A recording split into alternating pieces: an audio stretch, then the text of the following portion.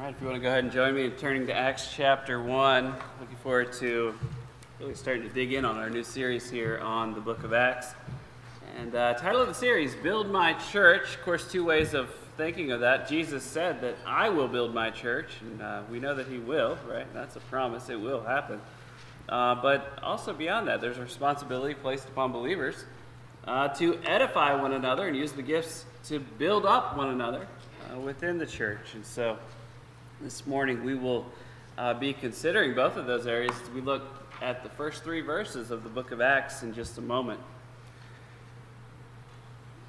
Preparation for the message, I was reading some of David Martin Lloyd-Jones. Lloyd-Jones, you may be familiar with him, preacher over in Great Britain. He is always convicting when you read him, and he had preached a sermon on this topic, and he brought out, and this was from his day, so some time ago, but brought out the question, what is Christianity? And he put it in the context of the fact that the gospel is the only hope for the world today. And the contrast to that is everything else, and in comparison, it's lacking. Right? It falls short of that. Everything else has failed compared to that, and whatever you try, it doesn't matter. It's not going to satisfy. Whether it's philosophy, whether it's politicians, whether it's the various religions of the world, and certainly we have folks trying to dabble in all of those at times, trying to fulfill this great need. But there is hope. And there's hope that's found in one place alone, and that's in the gospel of Jesus Christ.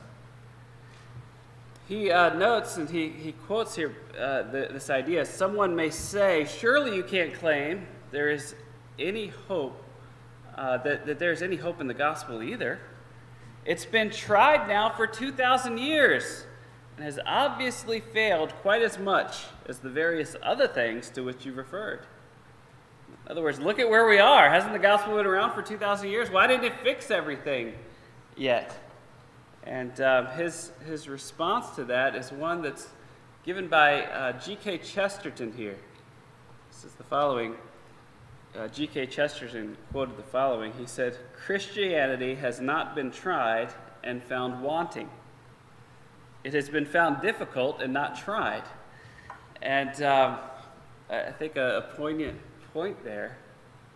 There are very few who are willing to walk the narrow way, to walk the path that Christ has set out in the simple truth of the gospel. And that's what G.K. Chesterton is referring to here. Generally speaking, the world has never tried Christianity. It has never done that. And so the gospel itself is still the only hope for the world, even in terms of experience. So Lloyd-Jones goes on and he asks the question, it's essential that we know what Christianity is. We need to ask, what is it if Christianity, if the gospel is so essential? And beyond that, what is the Christian church? What is this thing that Christ has instituted? What is her business? What is her message? How he describes it.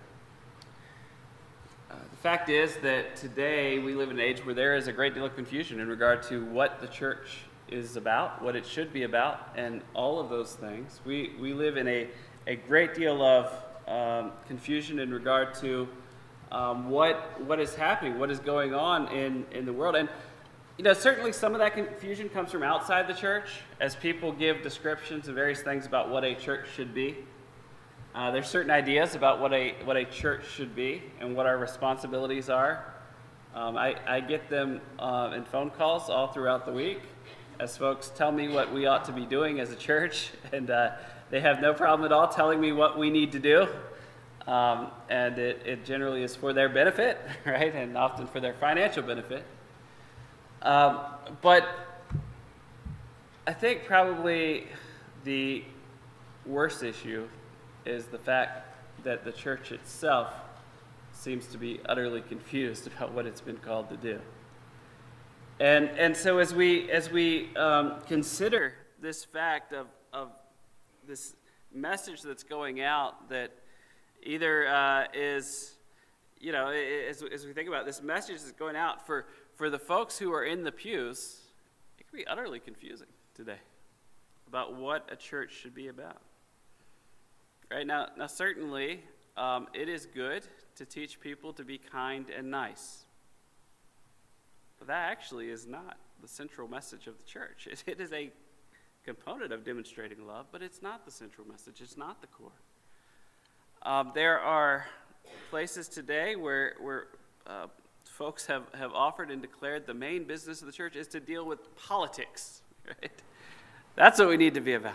Politics of the day. That will solve the world's problems. That's not what Scripture says. In fact, there's not a whole lot that Jesus preaches about Rome during his day, if you really think about it. It is a very small segment. There are those who declare, well, we just all need to try to look like Jesus. And if we all just try to look like Jesus, love everybody, be kind.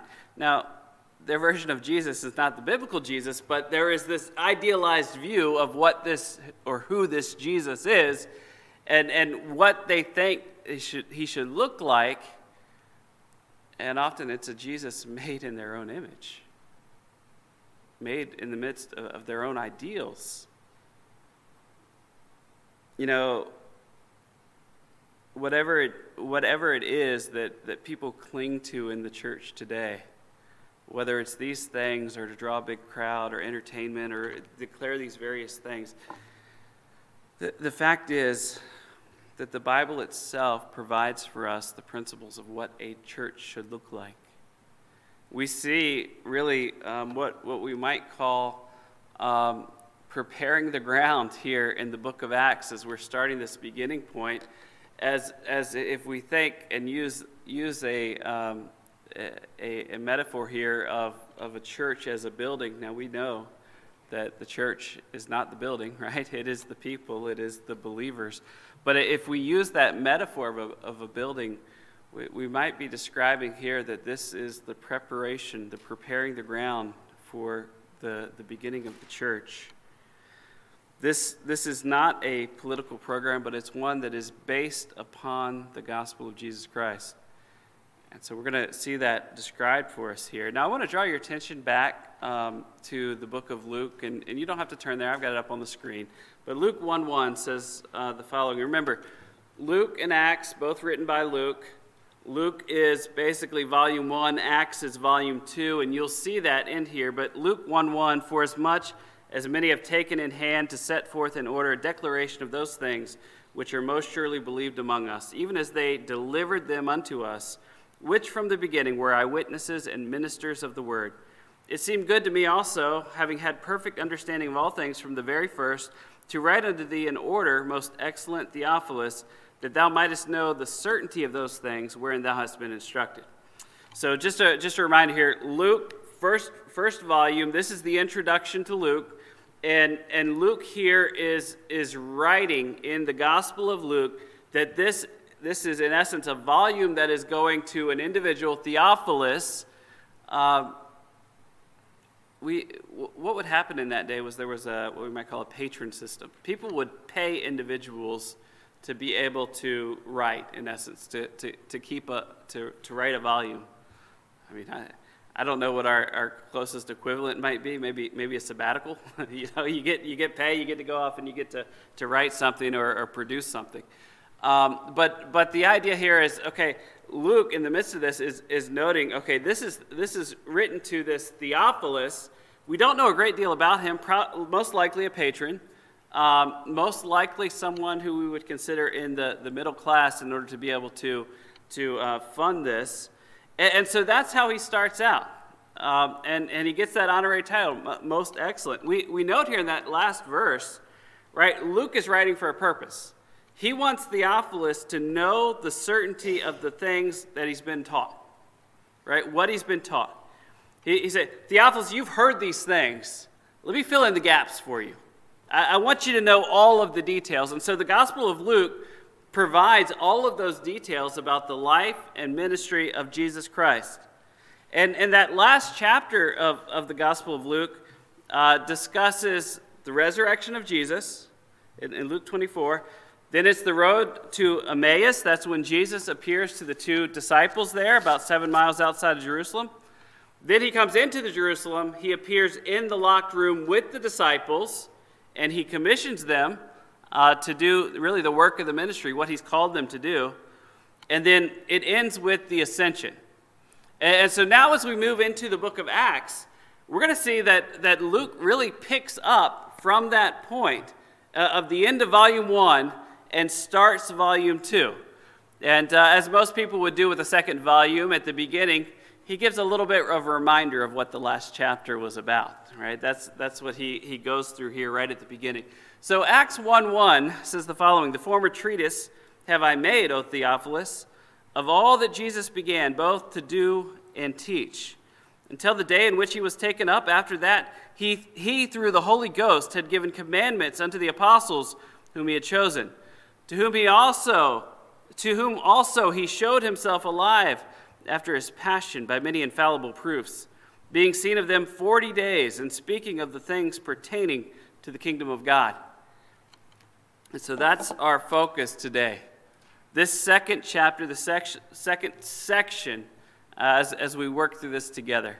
Let's look to the Lord in prayer. Heavenly Father, we thank you for the Word of God. We thank you for this study we have had in these moments as we look through these various passages and look together how, Lord, in your Word, you have provided for us both of these volumes. One describing the life and works of Jesus, but Father, a second volume that goes on displaying for all to see that the work of the ministry did not stop with Jesus. He who is alive continues to build his church even today. Father, we pray that as we work through this book together over the coming weeks, that you'd prepare our hearts. Father, help us to see the areas where either our church or those churches in the book of Acts are in need of correction.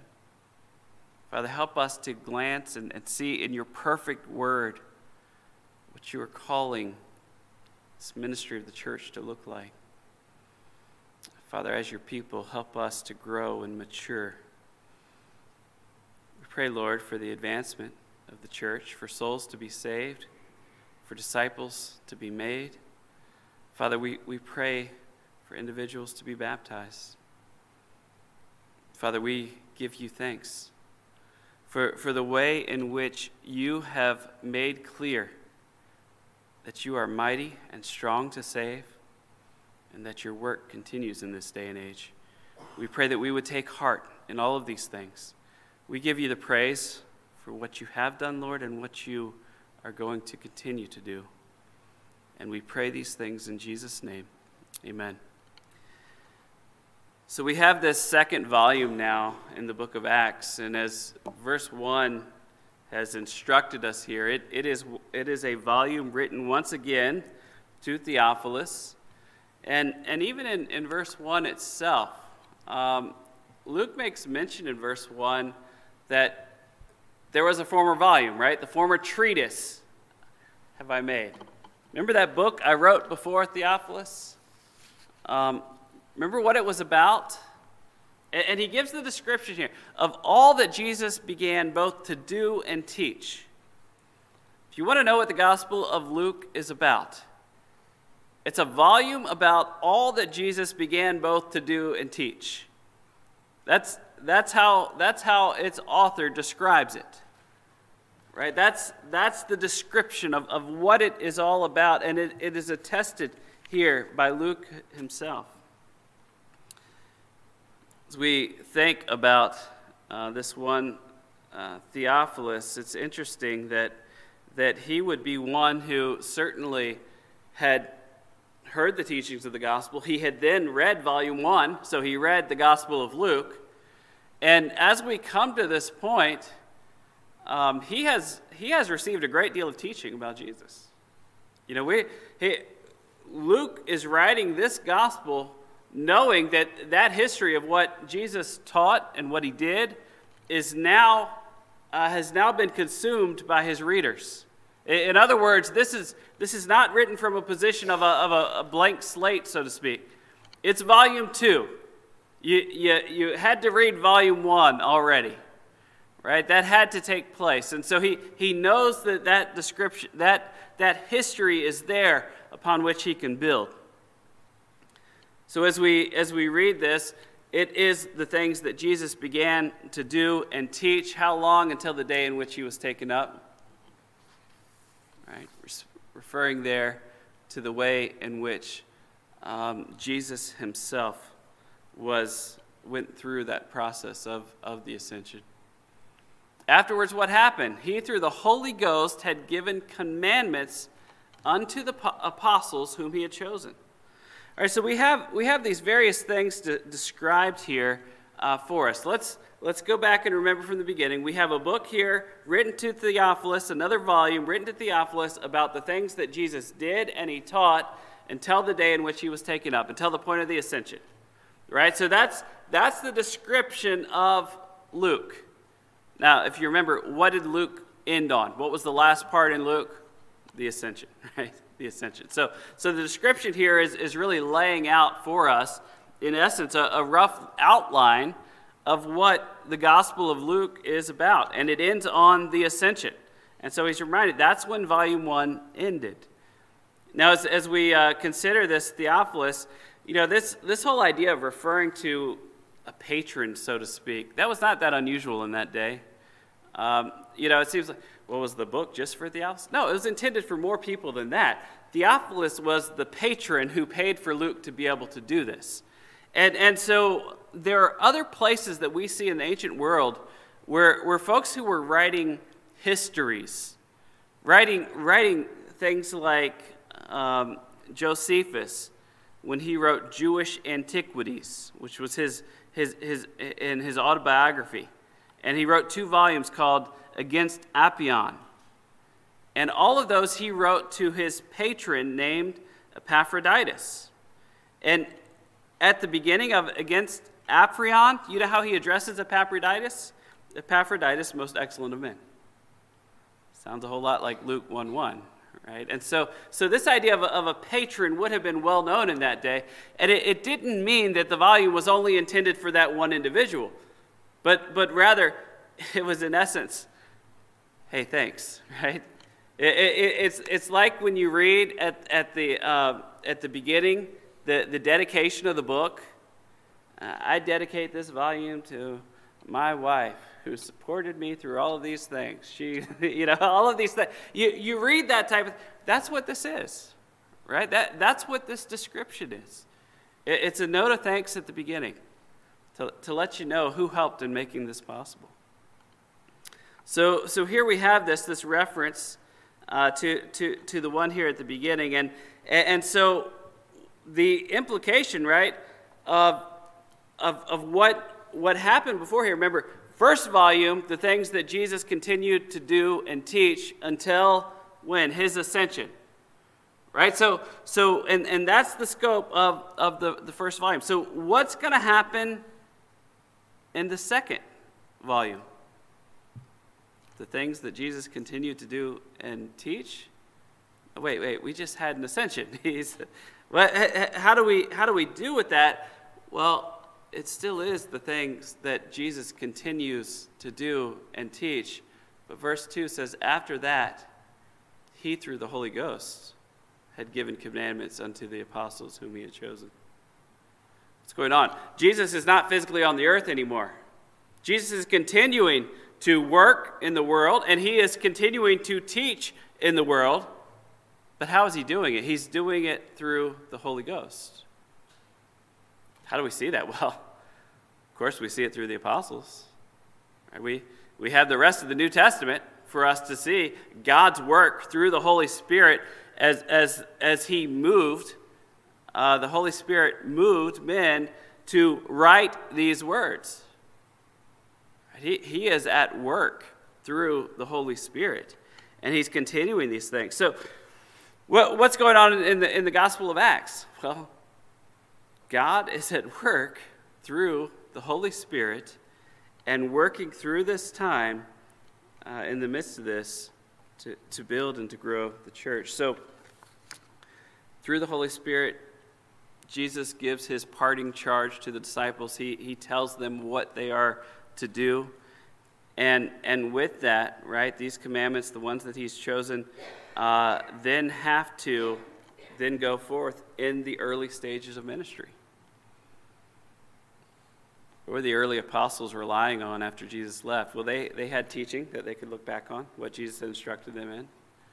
They had, of course, Jesus' teaching in those 40 days as he appears to them. But beyond that, what do they have? They have the Holy Spirit of God. They have the Holy Spirit of God to instruct them during this time. Luke 6, verse 13 says, "And when it was day, he called unto him his disciples, and of them he chose 12, whom he also named apostles, Simon, whom he also named Peter, Andrew his brother, James and John, Philip and Bartholomew, Matthew and Thomas, James the son of Alphaeus, and Simon called Zealots, and Judas the brother of James, and Judas Iscariot, which also was the traitor." And so, of course, Judas will later be replaced by Matthias, and we will see that actually later on here in this chapter later on. But with that, right, Jesus here has called together these 12 for a specific purpose with a specific plan. It goes on, and Romans 1:4 notes that God the Father had placed his blessing upon Jesus, so to speak, publicly, as Romans 1:4 says, and declared to be the Son of God with power, according to the Spirit of holiness by the resurrection from the dead. This description here, of course, referring to that time where we knew that God had set apart Jesus for this particular role and ministry. And so here's the Son of God being sent from the Father to die for the sins of the world. And so in the midst of this, the disciples then, right, looking at the risen Christ, he is indicating here the power by which they are to carry out this. And John 20:22 says the following, "And when he had said this, he breathed on them and saith unto them, Receive ye the Holy Ghost." Right, this here is what's taking place in that room in Jerusalem when Jesus is meeting with those disciples there.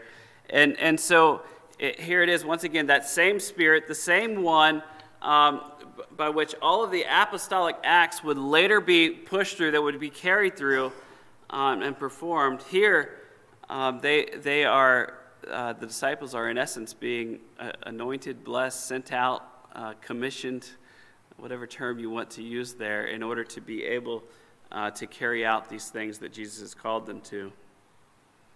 It's an amazing example of God really, we might say, commissioning, right, these apostles for the work that is yet ahead. And Jesus himself here is described as breathing on them so that they receive the Holy Ghost. Acts 1:3, as we look ahead to this third verse, says, "To whom also he showed himself alive after his passion by many infallible proofs, being seen of them 40 days, and speaking of the things pertaining to the kingdom of God."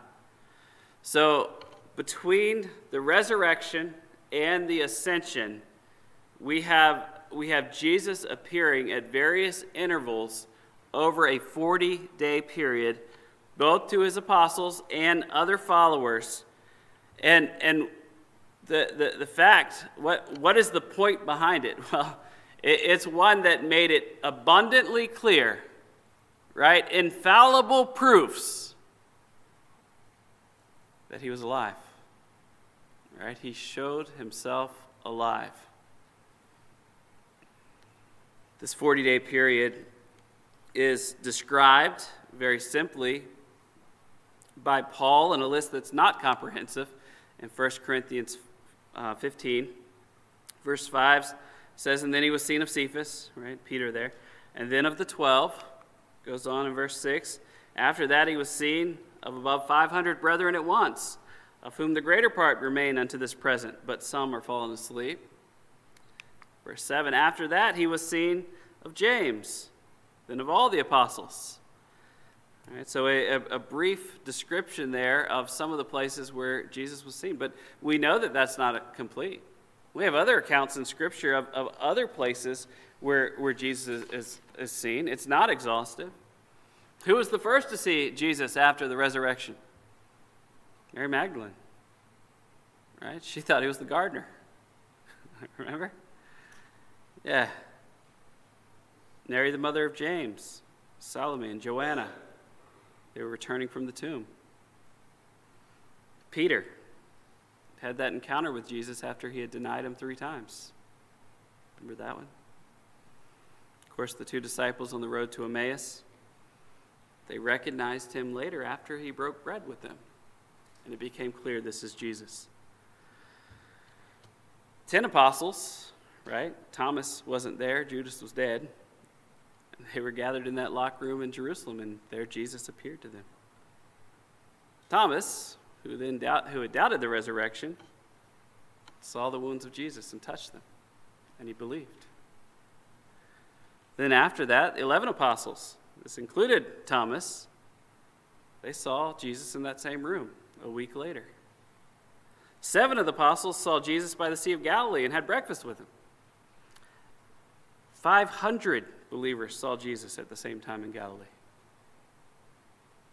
James, the brother of Jesus, saw him. He was the one who would become the leader of the Jerusalem church. The 11 apostles saw Jesus ascend to heaven from the Mount of Olives. To stop there? Well, no. Paul saw Jesus on the road to Damascus, became an apostle.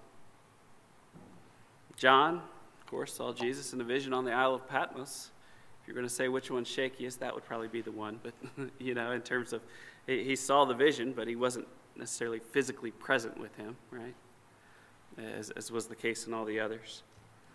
But all these recorded appearances of Jesus after the resurrection, and there could have been more. We don't know. There may have been others that the New Testament didn't even mention. Pretty incredible when you think about it. What was Jesus teaching during all that time? What do you think he talked to them about?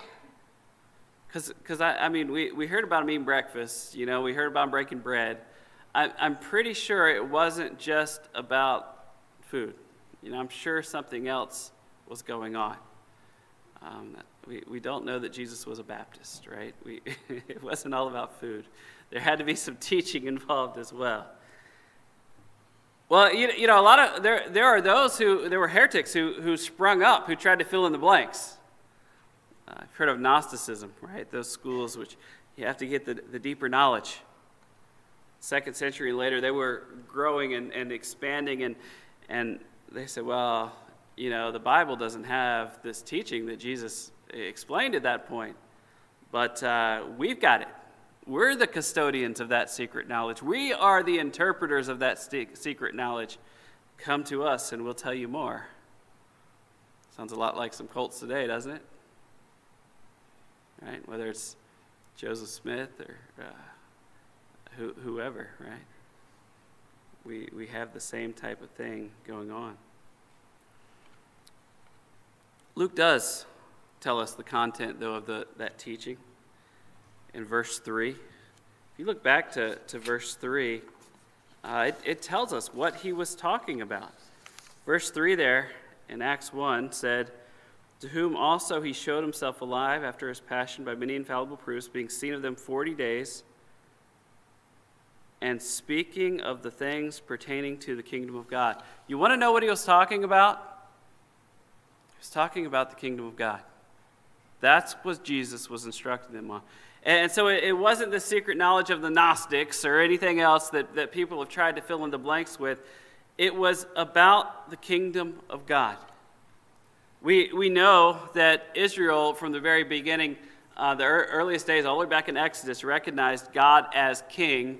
And we see language of his reign here in Exodus 15:18. The Lord shall reign forever and ever. We know that he is described in Scripture as being king over all, in places like Psalm 103, verse 19. The Lord hath prepared his throne in the heavens, and his kingdom ruleth over all.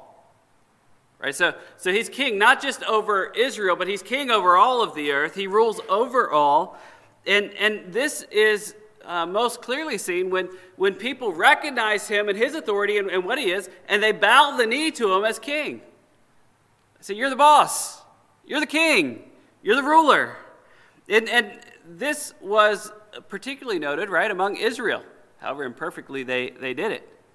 And so the Israeli kings, as they were in the midst of that covenant relationship, we could say we're almost like vice regents, right? They were under the head king, right? They were underneath him as they ruled. Psalm 147:20 says, he hath not dealt so with any nation, and as for his judgments, they have not known him. Praise ye the Lord. Who's that talking of? Israel. And so Israel had a unique and special relationship with the Lord, and so their kings were as vice regents over him. Now his kingship didn't end with the crucifixion or the resurrection or the ascension. In fact, he is still king today, and Daniel 2:44 points to that future kingdom.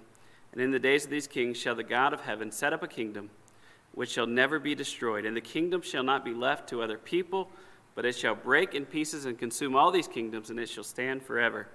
Daniel 7:13 and 14 goes on, I saw in the night visions, and behold, one like the Son of Man came with the clouds of heaven, and came to the Ancient of Days, and they brought him near before him. And there was given him dominion and glory and a kingdom, that all people, nations, and languages should serve him. His dominion is an everlasting dominion, which shall not pass away, and his kingdom that which shall not be destroyed. This first kingdom is described by Jesus as he talks about the inauguration in Mark 1:14. And now after that, John was put in prison. Jesus came into Galilee preaching the gospel. What gospel? Of the kingdom of God, and saying, the time is fulfilled and the kingdom of God is at hand. Repent ye and believe the gospel. You want to know what the basic content of the kingdom of God was? It is near. Repent and believe the gospel. Right, that's the basic content of the kingdom of God. We have that description for us right here in Mark 1, verse 15. Mark 9:1 goes on and says, and he said unto them, verily I say unto you, that there be some of them that stand here which shall not taste of death till they have seen the kingdom of God come with power. This description here of the kingdom of God is one in which we see that it is something that Jesus himself has inaugurated. He is the king. He served as king. He's been there. And yet, this kingdom will continue. Right? We have not experienced it in its fullness yet. The way of saying it is the kingdom of God is already here. And the kingdom of God is not yet fully here. There is more to come. There's more that will be done in the future. More that believers will see in the future. Something we have to look forward to.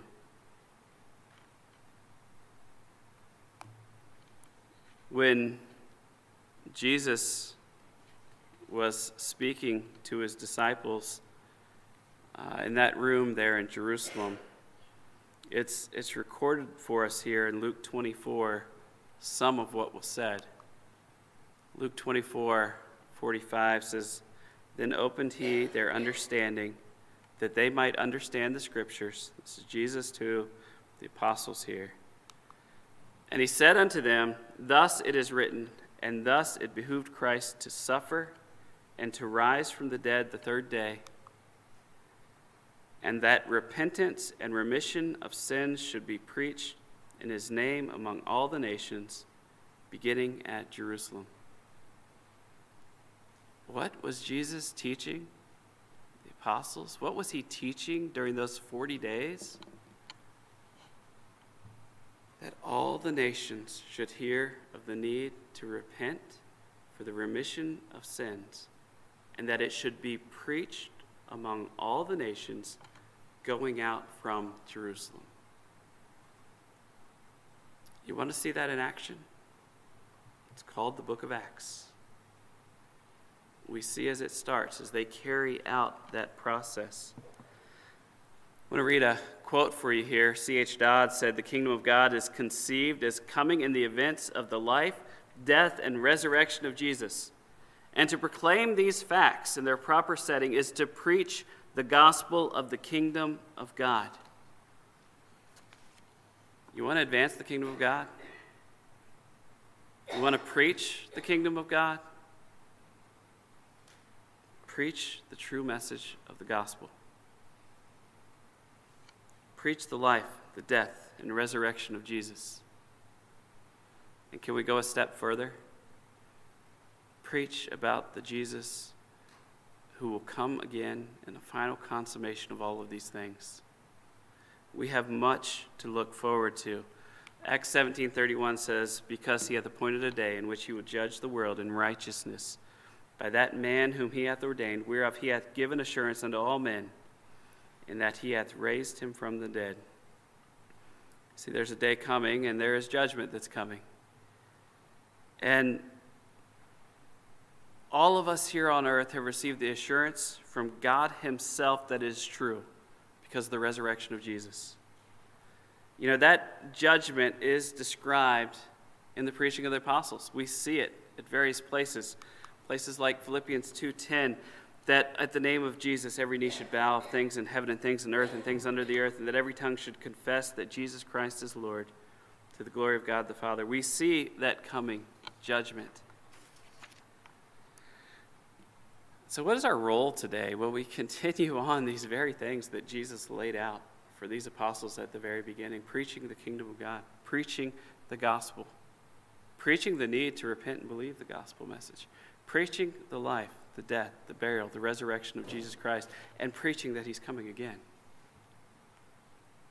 What a great privilege to carry out this ministry that was inaugurated by the Lord himself, which was declared through the Holy Spirit to the early apostles, the same Holy Spirit who lives in us if we know the Lord Jesus Christ.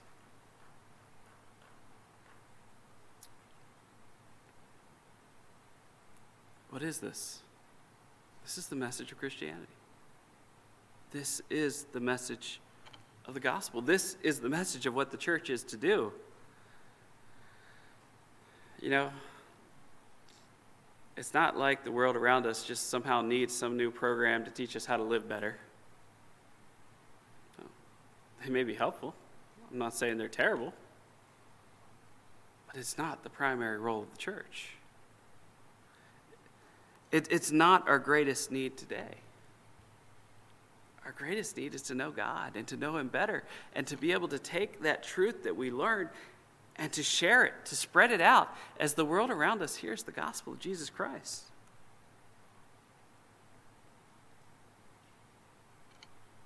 If today I gave all of you $1 million, don't get your hopes up, but if today I gave all of you $1 million, would that solve all your problems in life? Yeah.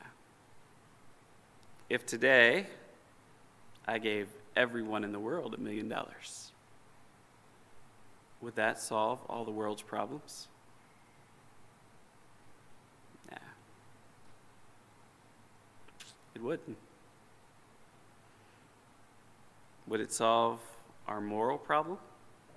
Would it solve our sin problem? Would it solve the problem of death? All of a sudden, would we stop dying? I mean, we throw a lot of money at medicine today. It hasn't solved that problem yet that I'm aware of. Would it solve the problem of where we spend eternity? Of course not, right? Of course not. See, the message of Christianity, the message of the Bible, the message of the gospel is not about somehow improving all the world. It's a message about changing people in spite of the world.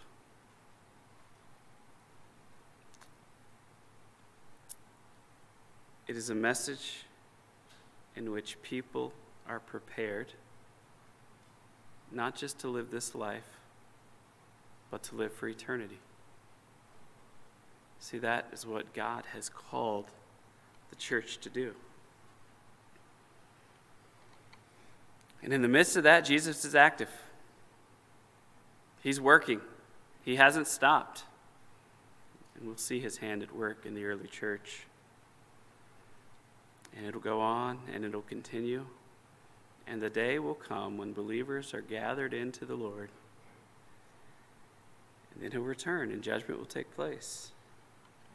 His kingdom will be from shore to shore. And he will be on that throne. You see, that message changed the world. When the apostles went around preaching this message from Jerusalem and spreading out, it changed the world.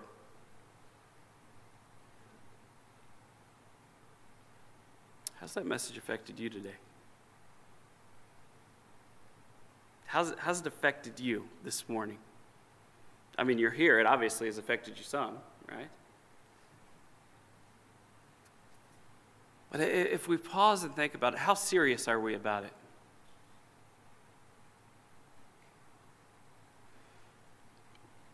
This is one of those messages where when we think about what God has done and how he is at work, we have a responsibility on our part to really focus on this question.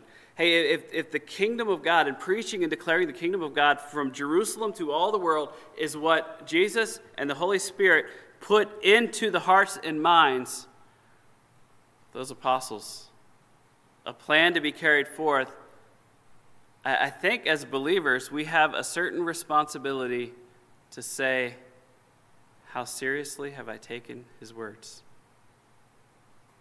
How has it changed my life? I don't believe that this was just a message for the apostles, right? I don't believe that this was for the early church and it stopped. Now, the direction of it, I don't think we have to start in Jerusalem and start preaching there and walking away from it, right? But the idea of declaring the kingdom of God has not ended in this age. We have responsibility to declare it, and it should be something that we live every day, waking up, remembering it as what we have been commissioned to do. The responsibility that we have before us. How often do you think about the fact that in this message Jesus saved you from hell and all the torments thereof? Something to rejoice over every morning. I'll tell you what, I think my mornings would be better if I remembered that every morning. Might even put a smile on my face rather than a grumpy groan. How often do you remember that we were saved from a punishment that we deserved, and in its place we will experience the wonders and glories of heaven? That ought to put a smile on our face. The fact is, Jesus came to do something amazing for us. And our responsibility now is not so much, I have to do. It's just, I have to tell other people about what he did. Isn't that incredible? The work's been done. Now we just declare it. We proclaim it. Wow, what a joy. How differently would our churches be set up if instead of churches needing to have big events to try to attract lost people, that saved people actually talked about Jesus as they went about their day? Can you imagine how different churches would look today? Can I encourage you, as we begin this study, start thinking through those areas where God's working in your heart about how to proclaim this message Not necessarily through some special program or something that you have to do, but as you go about your day, use those moments to tell others about the kingdom of God, the gospel of Jesus Christ, the very things the apostles were commissioned to do. Carry that out. Let's pray. Heavenly Father, we thank you. We thank you for your word. We thank you for the challenge put before us in your wonderful word. Father, help us to take seriously the message of the gospel. Father, we know that as we think about the benefits of the gospel, about a wonderful Savior who died for us, who was buried and rose again, Father, we have seen time and time again, whether through eyewitness accounts, this undeniable proof of who our Savior is. Father, help us to declare it to the world around us. Help us not to be ashamed. Father, help us not to be silent. Lord, we so often think of all the various excuses that prevent us from speaking truth. Father, help us to just do what your word says, to go and make disciples. Help us to just do what your word says, to preach the kingdom of God, declare it to this generation. Father, help us to be obedient to your word. Father, we pray that as you work in our hearts, we would not go forth in some sort of spirit of simply obligation, but rather of expanding, growing love for who you are and what you've done. Father, help us to remember what you've done for us. May it be ever before our minds. Father, help us out of that overflowing love to tell others. Father, we need you to do these things in our hearts. We give you thanks today, Lord. In Jesus' name, amen.